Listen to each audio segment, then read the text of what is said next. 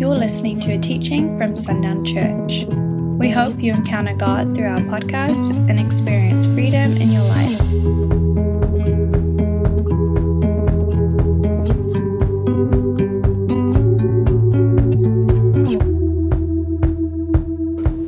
We're going to continue in this reteaching of some of these major topics that we've talked about over the last multiple weeks. I counted before I left home, and there's 10 of these topics left, because some of them I will combine. So we're getting near the end of this particular study. From our original list, way back when we started, we're going to be talking tonight about number 10, which says salvation, repentance, and deliverance, and healing. Now I've added that one. This may take me a couple of weeks to do, but I want to get this recorded, and so it's in our list of things that we have retaught. One of the big questions, I know it is for me. I don't know how pressing it is for others, but I recognize that after a vision that I received many years ago, about 11 years ago, that there were many in the church who were unsaved, who are sitting there thinking with a certainty that they are. So the question tonight is not so much about how salvation comes, but about how to share with someone the certainty of it. How do you know that you know that you know that you know? And I'm hoping that by this clarity, for those here and who will use it, and for those who will hear it on a recording, this will give them not a question mark about their salvation, but assurance of their salvation, that they will know that what this relationship is about. One of those things that I mention to you often that is kind of this telltale sign of my concern is that, again, if I were to ask most believers who had been believers any time at all to take a test of 50, and the test included 50 multiple choice questions, unless I got ridiculously difficult in the questions, most people would fare very well in those questions. Just multiple choice, 50 Bible questions. But then if I got to the essay portion of a test and said, I want you to write down 5 times when you've had an encounter with God, most or many would not be able to do those 5. And many would only attempt to write down their salvation experience as an encounter, but most of them, again, unfortunately, would describe that encounter more in clinical terms more than relational terms. I did this, I prayed this is what God did. And that would be basically the description. Well, one of those things that allows us to have a certainty about our salvation, beyond what we've typically taught as the litmus test, one of those things that should be an evidence of the saving relationship with Jesus Christ, us being saved or rescued, sozo, the Greek word, would be that we would be in a relationship with Him. Not simply something that we're gaining in head knowledge, where we could do well on a multiple choice test, which is perfectly fine, but that we could easily write down 5 times that we've had encounters with God. 5 times when we could say He spoke, or we saw, or whatever the situation might be, that we could actually write down what those encounters might be. So tonight, as we come to this question, what we're going to be addressing more is not just how salvation comes, but how we know the certainty of it. Again, I want us to be able, not only for ourselves to have assurance of that salvation, but I want us to be able to help others in more ways than what we've typically offered. And so, again, our conversation tonight will begin in Romans chapter 10. How do we know that we're saved? When someone comes into my office, I never know exactly what they need. The Holy Spirit does already, but I have to discover it by His revelation. I know it's one of four things generally. It's going to be a matter of salvation. It's going to be a matter of repentance, a matter of deliverance, or a matter of healing.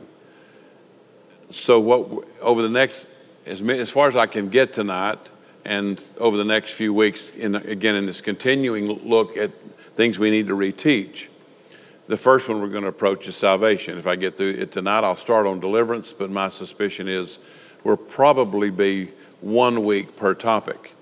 So tonight is salvation. Again, when someone comes into my office, I don't know what they need, because very often the lives that are in trouble, even as a believer, looks very much like someone who's lost. They're battling with something. There's often the presence of sin in that story. But again, I would tell you in an opening comment is that one of the first evidences that salvation is real, and I don't want to over exaggerate this or overstate it, but I do know that if I've met Jesus as my Savior, if I've known the healing power of His death and what it brings to me in salvation, it would seem odd that I would not be able to describe what we had in terms of relationship. So I believe relationship is one of those evidences. Again, I'll use Melissa because it's just a handy example. As she shared in her testimony of those years when she was so far away and into such unusual things, that she always knew that the Holy Spirit was in pursuit of her, beckoning her back. So even though in her personal life there might not be a great evidence of that salvation, the relationship is the great evidence that the Holy Spirit was pursuing her, recovering her, transforming her, always wooing her, bringing her back. So I don't feel uncomfortable talking about the fact that one of the first evidences of salvation should be relationship, because it should be an encounter. So I want us to go to Romans chapter 10. We know this passage well, but talking about salvation, there's not really a better one to start with. So Romans 10, I'm going to begin reading in verse 5. For Moses described the righteousness which is of the law, that the man which does those things shall live by them. But the righteousness which is of faith speaks on this wise: say not in thy heart, who shall ascend into heaven, that is to bring Christ down from above, or who shall ascend into the depth, that is to bring up Christ again from the dead. But what saith it? The word is near you, even in your mouth and in your heart, that is the word of faith which we preach. So again, we begin to look at this and say, okay, we're describing something here. We're describing a relationship. We're describing an encounter with a specific result. How do we know that we know that we know that we're saved? Let me read that again. That the word is near you, even in your mouth and in your heart, that is the word of faith which we preach. He's giving us a specific reality of that salvation. He's giving us a reality that I won't have to wonder in the way some would wonder, because the truth is going to be near me. That word of faith is going to be near me. It's going to be in me. And I will assure you that for us, that's an encounter.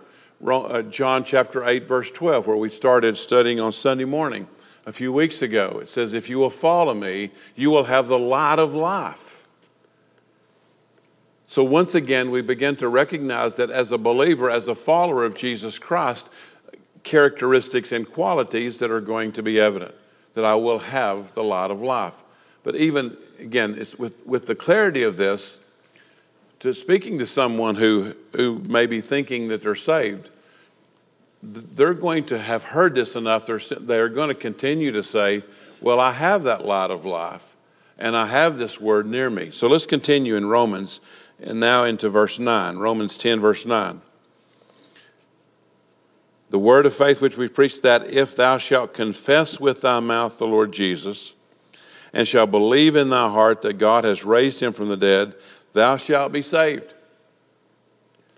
So we begin from this place. Now, I don't have my phone, so I can't give you, I don't have the lexicon that I can get to quickly. But the message within this is a little bit more robust than what we would typically say. Because that word confess, if you will confess with thy mouth the Lord Jesus, that confess isn't, I say it once. It's not a statement of, okay, I was with somebody and they asked me if I wanted to be saved and I confessed Jesus. If my understanding is correct, that word confess means an ongoing situation. It's an ongoing message. I continue to confess that Jesus is who he says he is, and he's who he is in my life. And you shall believe in your heart that God has raised him from the dead. Again, we have to look at this word believe in that robust term as well. Because once again, you came in, you sat in the chair, you believed it would hold you, but by faith you did it so that now the weight of your situation is resting in that chair and your trust is keeping you there. So the connotation here, the expanded look of this, when it says believe, it's really meaning not only do we just say, I know that he would, but we have put the weight of our situation. We've put the weight of our sin. We've put the weight of the heaviness of that. It now rests on him, and he has by his blood dealt with that weight. So by faith I trust him that he would actually do what I'm asking him to do when I ask him by faith to save me, to rescue me from sin. And it says here, if we will confess that and also believe in our heart. It's not just one, it's both. To confess and to believe.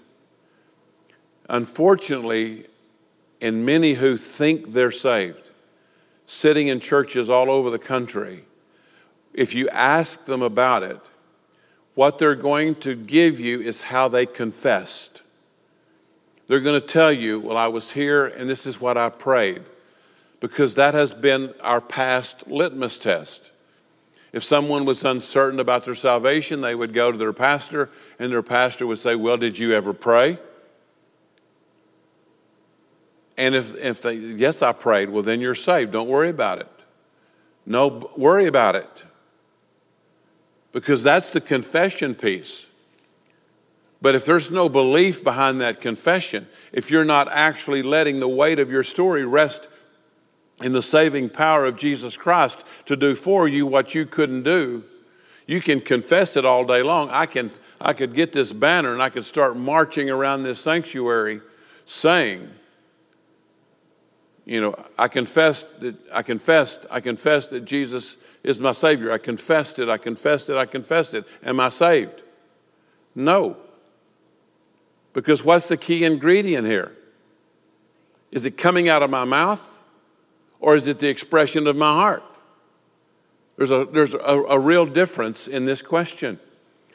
So many who are sitting in sanctuaries who went through some process at some point. And again, I look back in my own story wishing that I would have understood this much younger as a teacher and even as an interim pastor. Because I can remember specifically these awful moments that I look back on now. In Vacation Bible School, when we would bring these kids sitting there, very small, to this question of salvation. And are you interested? You raise their hand. Then that group would get herded off. And someone would sit there with them, and if they had any interest at all, they didn't pray. They recited or repeated what the adult said. And how do we mark their card then? Saved. This one's saved.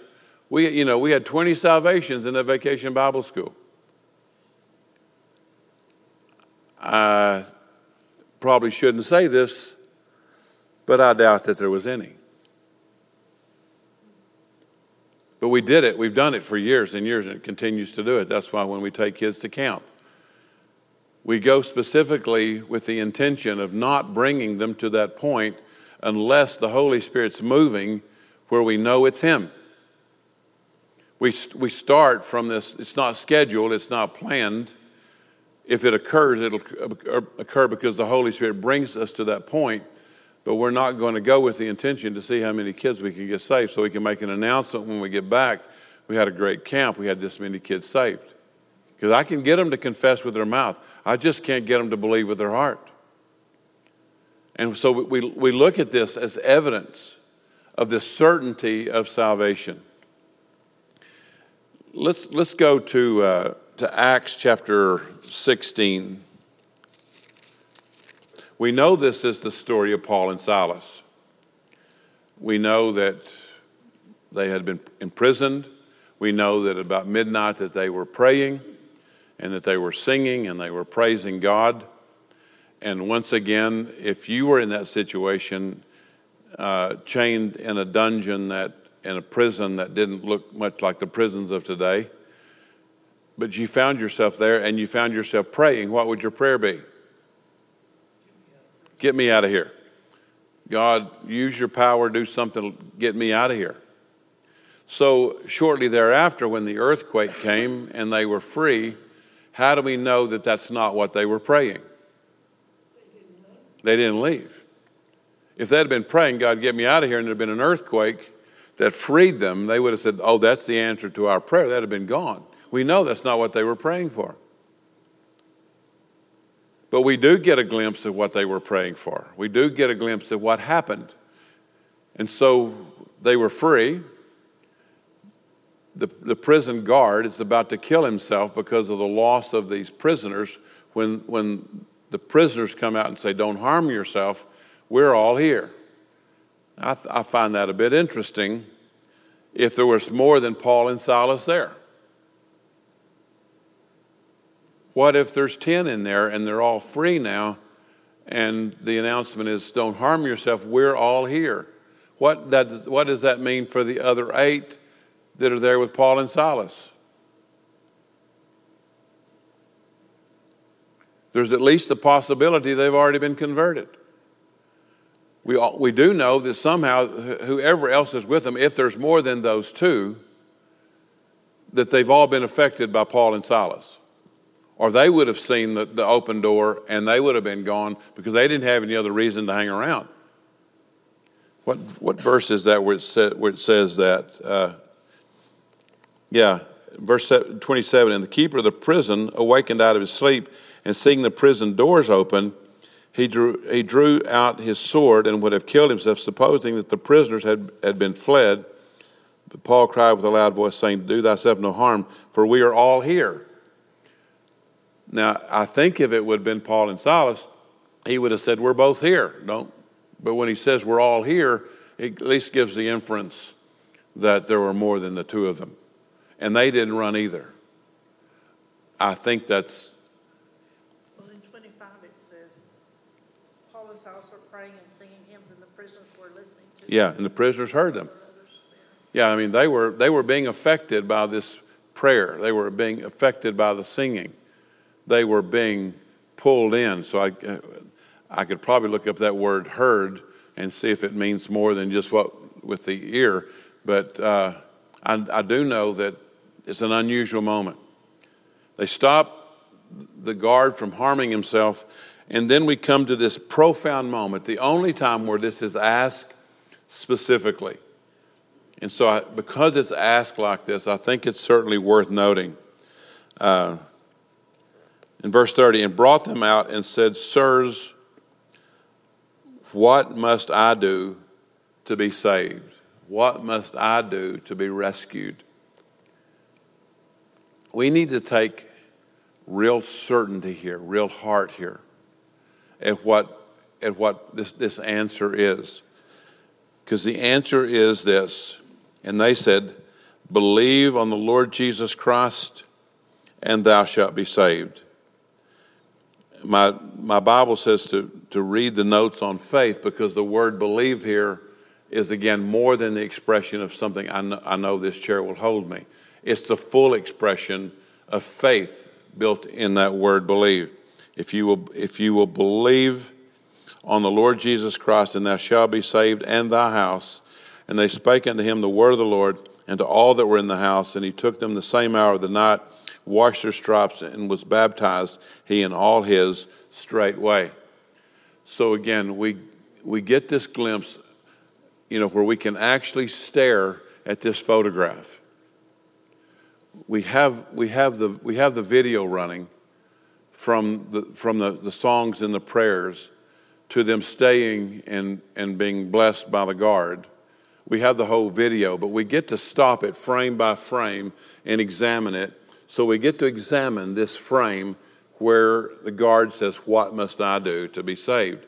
We get to move over a frame and look at the frame where Paul and Silas answer, "Believe, believe." So what do then I have the privilege of adding to this story? How does salvation come?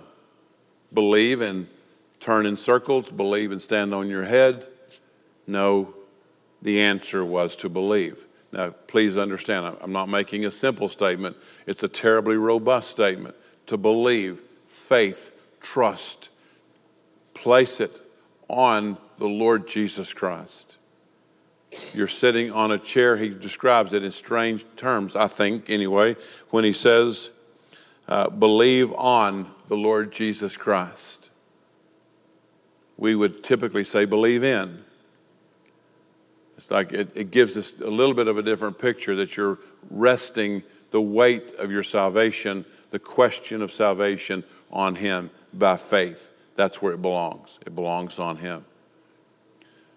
Well, when I share this message in my office, I share just a couple of things because, again, I want to create a visual certainty of salvation. And many of you have seen me draw this before, but I'm going to do it again. Parker, I might get you after we get through to come take a picture of this so we could get it on the website. Somebody could look at it if they wanted to.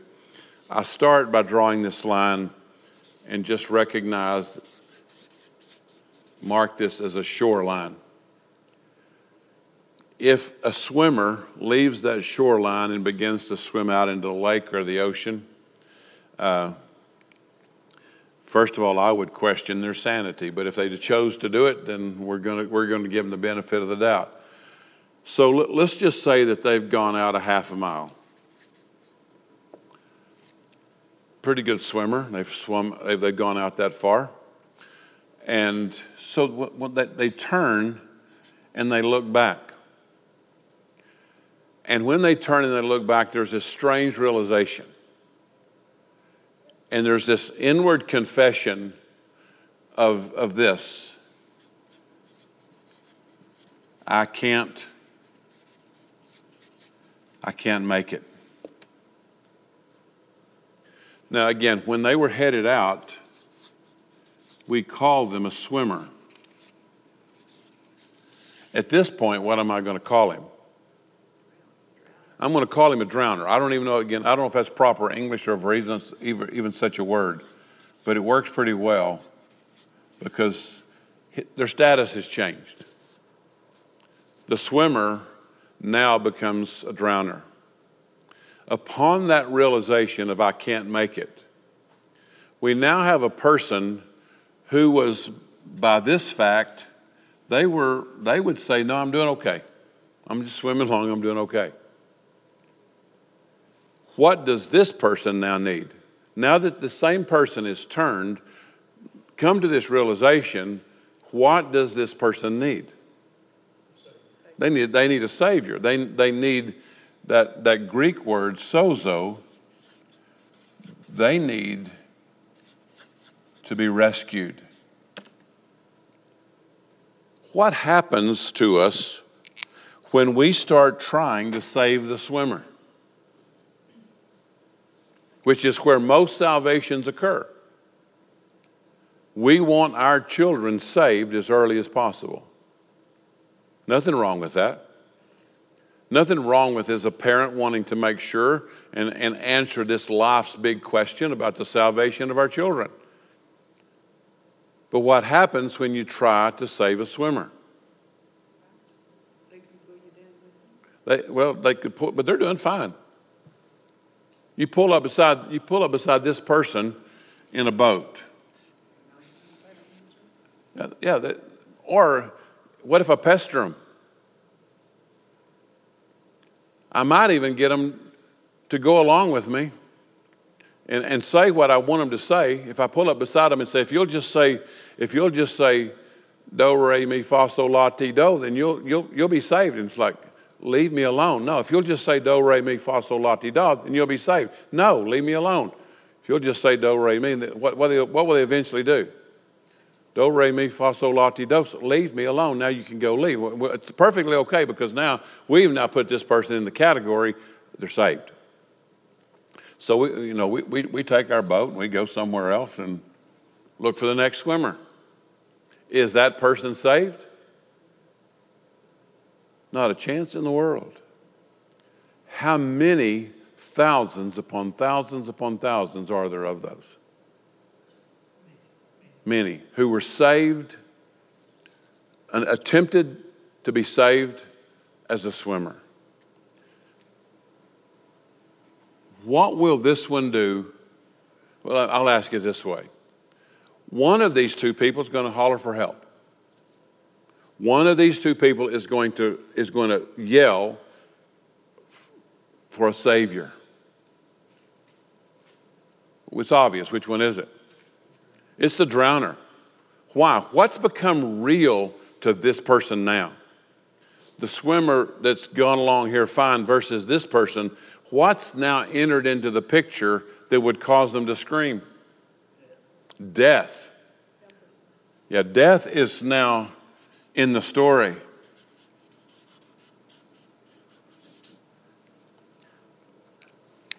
Okay, let's make a jump here.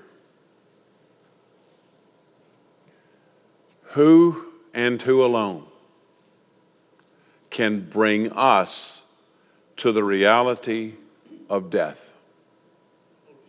The Holy Spirit. So what are we establishing here? That salvation requires the preemptive work of the Holy Spirit to bring us to the point where we know that the wage of sin is death. We have to come to that reality. Because something in us has to form the scream. Now, I will admit that this is very age appropriate. I was saved at 8 years old. We each have a salvation story. I was saved at 8. The scream that had formed in me had formed because of things I had heard, lessons I had been taught. But the work of the Holy Spirit on the side of the bed that night with my mom, the Holy Spirit had brought me to the realization that what I was feeling inside had to have an answer other than what I knew. So the Holy Spirit used my mother to speak this message to me. And at 8 years old, sitting there on the side of the bed, I asked, he said yes. But even at 8 years old, Jan was sitting right over here, I think, when you... No, it was back at the back. Was it? Brother Glenn was preaching and Jan knew. No, it wasn't Brother Glenn. Brother Pittum. We were in revival. Remember? Harry Pittum had come over. Oh, that's right. It was, Harry was over here, but Glenn was the pastor, wasn't he? Yeah, but he wasn't preaching. Yeah. But that's who you came and talked to. Yeah, I talked to Brother Glenn. Yeah. So, and you were 31. When the Holy Spirit brought her to this reality. Now, she like Shorty and others have the story that something happened. They went through the motions of something much earlier. But there will be, and I don't think I'm overstressing this. If somebody's got a different perspective, I would gladly entertain it. But I don't know who can do this, who can bring me to the truth of that, the wage of sin is death, the reality for all have sinned. I don't know who can reveal that truth. If Jesus said the Holy Spirit is the revealer of all truth, I don't know who can reveal that to me except the Holy Spirit. Because something in me needs to form to form this scream. I would feel differently about this, I guess, if it weren't, that word save there wasn't the word rescue. It's real hard to rescue someone if they don't know they need to be rescued. Rescue is a key ingredient in this understanding. So one of those things when I ask people, again, I don't try to get them to question their salvation. Again, just like I've shared with you many times now, that the question about salvation doesn't get answered by saying, well, did you do this? Did you do this? Did you do this? I really, when I'm helping someone know, I simply want to show them the truth of salvation so that they can compare. So when I'm showing this to someone and they say, man, nothing like that happened to me. I didn't feel the weight of any sin. I didn't feel the weight of any death. You know, I went forward because there was a bunch of other kids that went, and I just went along with them. Then what has happened should have happened. The truth has brought them to the proper question. And they'll say back, my salvation didn't look anything like that. I didn't know any of that was going on. But when we actually begin to recognize that we have been rescued, what does that simple truth then say? If Matthew saw me and I was about to die, about to perish some strange way, and Matthew rescued me, what would that start between us? A relationship, a lifelong place of gratitude. There would never be a moment when I didn't have a thought about Matthew and about what he had done, especially if, God forbid, it took his life to rescue me. What would I not ever feel or think or want to say or the relationship, something I would want to express to him? If we know that we've been rescued, key words in here. And I know that he rescued me, what should that at least start? A relationship. Unbelievable, magnificent gratitude for the salvation that he has brought me. So when we come to this first piece of this, and I ask people, show them this. Did your salvation look like this? The first thing that I'm trying to get them to answer is, did it begin with the Holy Spirit? Was that a preemptive work of the Holy Spirit? Was he present in the story? Did he bring you to this truth? Was he the one who brought you to the understanding that you were a sinner? Is he the one that introduced you to a Savior? Did he bring that truth to you? Did he do the preemptive work? The second thing that I do is from the scripture that we've already read in Acts chapter 16. Did what the Holy Spirit do? Form that belief, form that faith, form that trust in you. I want us to look at one more, and I'm sorry, since I don't have some notes that I need to have, somebody help me find, or somebody know where the story of Philip and the eunuch is. Got it. Parker, can you check on your phone or something and find where that is? The Ethiopian eunuch. Acts 8. Okay. Almost there. 8:27. All right, thank you. All right, let's go there. Let's take a look. Because here I think we find kind of this final piece for me that establishes the certainty of salvation. Let's begin in 26. And the angel of the Lord spake unto Philip, saying, Arise and go toward the south unto the way that goes down from Jerusalem to Gaza, which is desert. And he arose and went, and behold, a man of Ethiopia, a eunuch, queen of the a eunuch of great authority under Candace, queen of the Ethiopians, who had the charge of all her treasure. He had come to Jerusalem for to worship. He was returning and sitting on his chariot reading Isaiah the prophet.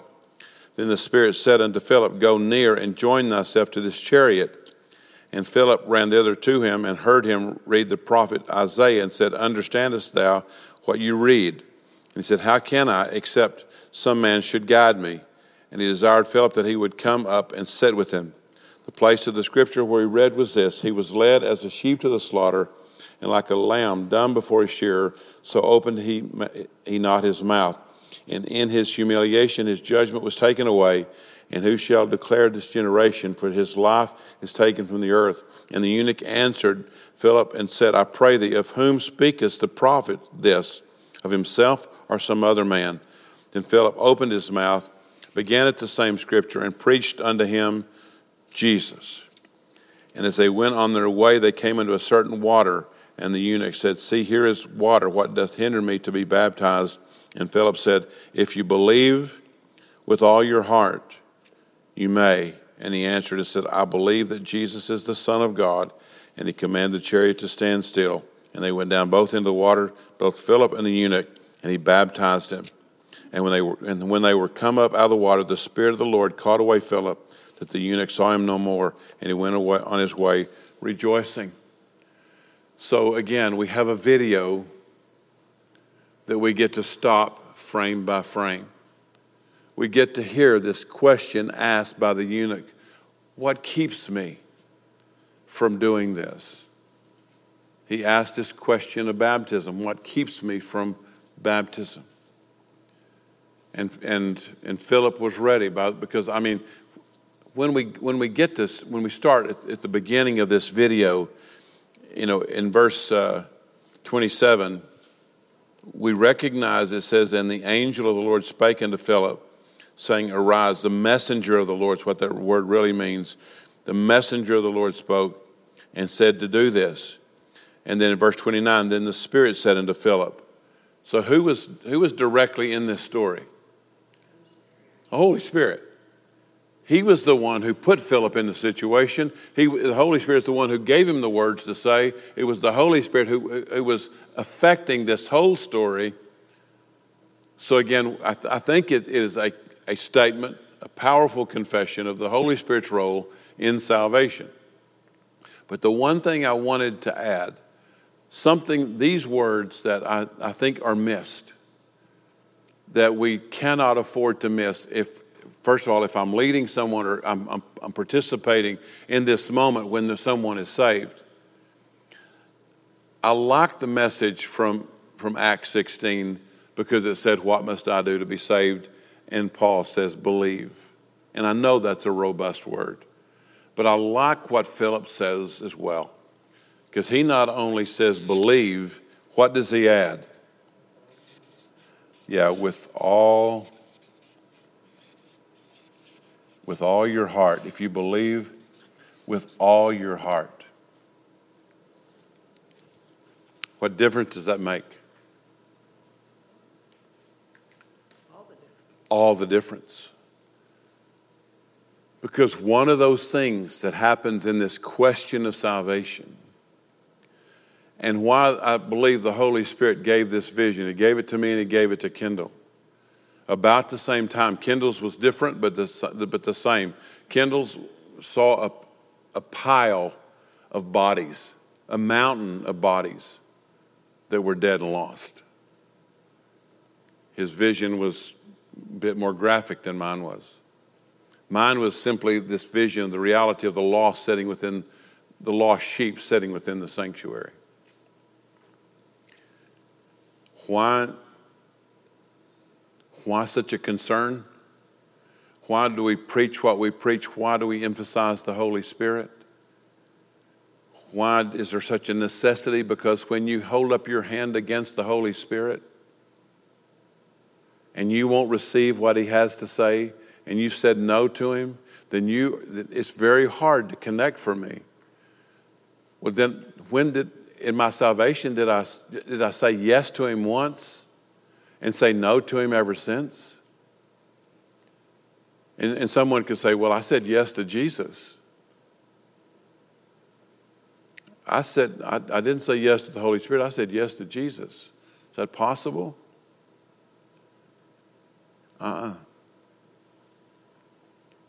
Because the Holy Spirit we're making 2 points here, and there's 2 necessary points. If I'm going to believe with all my heart, that means that I'm 100% in. It means I didn't hold anything in reserve. I didn't try to hold some of my heart back. I didn't try to keep something out of this story. I believed with all my heart that Jesus was who he said he was, and that by his authority and by his blood, he could actually deal with my sin completely and wholly. And I don't have to wonder now if my sin is forgiven, because I can say adamantly with certainty, because I believed with all my heart. That is a reflection of me, that I'm willing to give all my heart. But the other side of that coin of believing with all my heart says that there's no corner of the story also of Jesus that I won't believe. It's not only me totally in, but that faith allows me, when I believe with all my heart, that Jesus, God, is entirely in. God the Father is entirely in. God the Son is entirely in. God the Spirit is entirely involved in my salvation. If I'm going to believe with all my heart, I don't have the privilege of excluding the Holy Spirit. Because that would be carving part of my heart out and saying, no, this part I'm going to keep and believe what I want to believe, when the Holy Spirit has been revealed to us, because he's the messenger here, the one leading us, bringing us into all truth.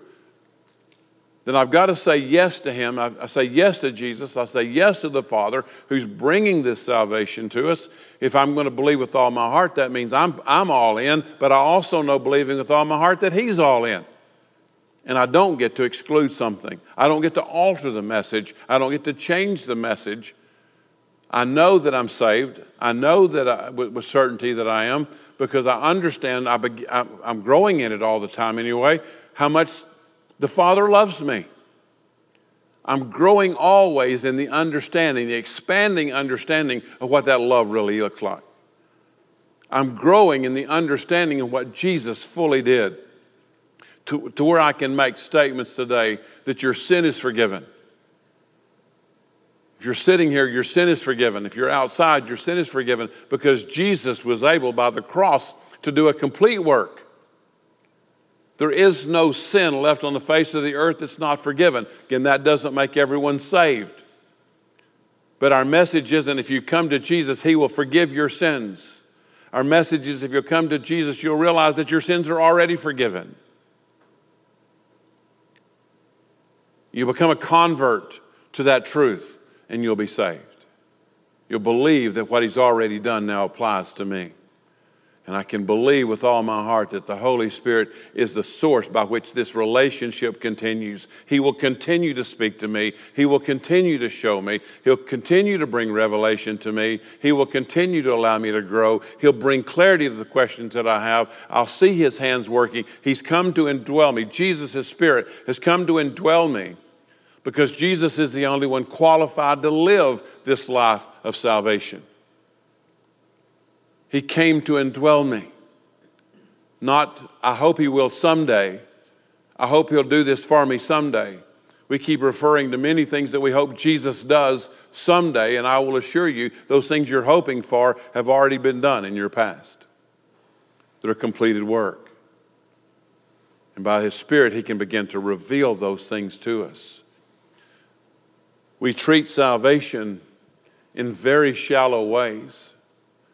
But I cannot imagine anyone, even today, we don't do a great job, but we do try to remember on Memorial Day and Veterans Day and the 4th of July, we try to remember and be ever present in the story that men and women in the military have laid down their life so that we can be free. And we're grateful for that. We pay taxes willingly so that they can get a check every month and be paid for the great service that they do. I don't mind paying my taxes because I love knowing that money goes into the hands of men and women who will stand with a gun and stand on the wall and protect me. I'm grateful there. But I want to tell you, the natural outcome of salvation should be the recognition that someone else was in a place of great harm and hung there for me because he did what I could not do. He dealt with something I couldn't deal with, gave me a gift that I could not otherwise receive. It ought to start a relationship, lifelong and eternal, with someone who loved me that much. The great evidence to me is still relationship. However that looks, it's still relationship. Thanks for listening to this message. For more resources, visit sundownchurch.com.